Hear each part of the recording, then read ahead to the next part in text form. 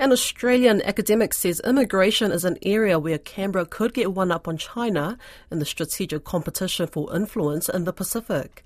Last week, the Labour government passed the legislation for its new Pacific Engagement Visa category. After months of uncertainty, the legislation required to implement the Pacific Engagement Visa passed through the Australian Senate, with the Greens and other crossbenchers providing the numbers the government needed in the face of opposition from the coalition. Modelled after New Zealand's Samoa quota and Pacific Access visas, it will be a first-of-its-kind pathway to residency in Australia for Pacific Islanders. Koroi Hawkins spoke with the director of the Development Policy Centre at the Australian National University, Professor Stephen Howes, about the new pathway. This is a new visa. It's a completely new visa for Australia. And it's the first time that there'll be a Pacific window into Australia's permanent migration program.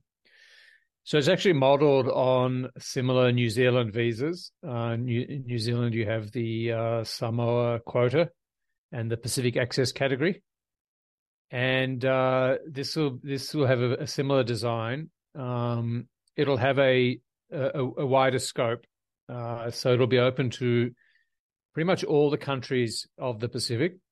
Or the Pacific Islands Forum, at least those that don't already have a New Zealand passport. So I think Cook Islands and Niue are not included. I don't think the French, territories will be included, but most of the Pacific, it'll be open most of the Pacific Island Forum countries, and there'll be, just like with the New Zealand visas, there will be a quota for each country, and the residents of that country will be able to enter a lottery or a ballot.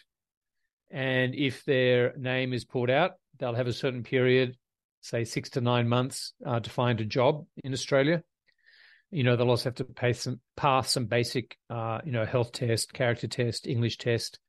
They pass all those tests, get a job. They're able to move to Australia, and they can stay for as long as they want. They'll become permanent residents. What's driven this? Has there been a call for it? Has there been demand?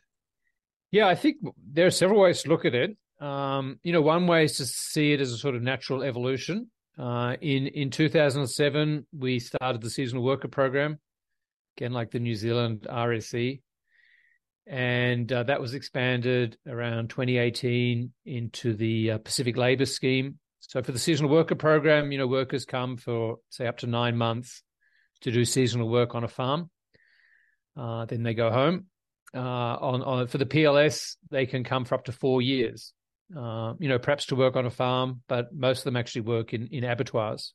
And this is really the next step. So those are both temporary schemes for the Pacific, first seasonal, then multi-year. And I think this is the next step, which is giving opportunities not for temporary, but for permanent migration. So, I think it's a natural evolution. I think what's driving it are several things. I think there's a growing realization that, migration is really important for the Pacific, and perhaps that aid is not the answer, so we need to look at alternative instruments. I think there have been calls from the Pacific. Well, we know there have been. I mean, there were calls, to introduce the seasonal worker program. More recently, there have been calls for visa-free access, easier travel. So this is definitely a step in that direction. I definitely wouldn't rule out, or it would be a mistake to ignore the influence of China. We all know there's a lot more strategic competition, and I think Australia is keen to bolster its ties to the Pacific. And migration is something Australia can offer that China can't really. Pacific Islanders aren't really going to migrate to China, but they definitely will migrate to Australia if they have the opportunity. And then I think the final factor is, there's actually two more factors. I think one is climate change. There's growing concern about climate change, and this is not the solution to climate change, but it does present another option for people whose countries are threatened by climate change. And then, there's a sense that there's underrepresentation of the Pacific in Australia. The number of the share of the Pacific diaspora in Australia is just a couple of percentage points. It's well below New Zealand. It's not really consistent with that sense of us being part of the Pacific family. And in particular, it's also very unbalanced. between different communities. So, we have a lot more Samoans, for example, or even Cook Islanders than we do Papua New Guineans.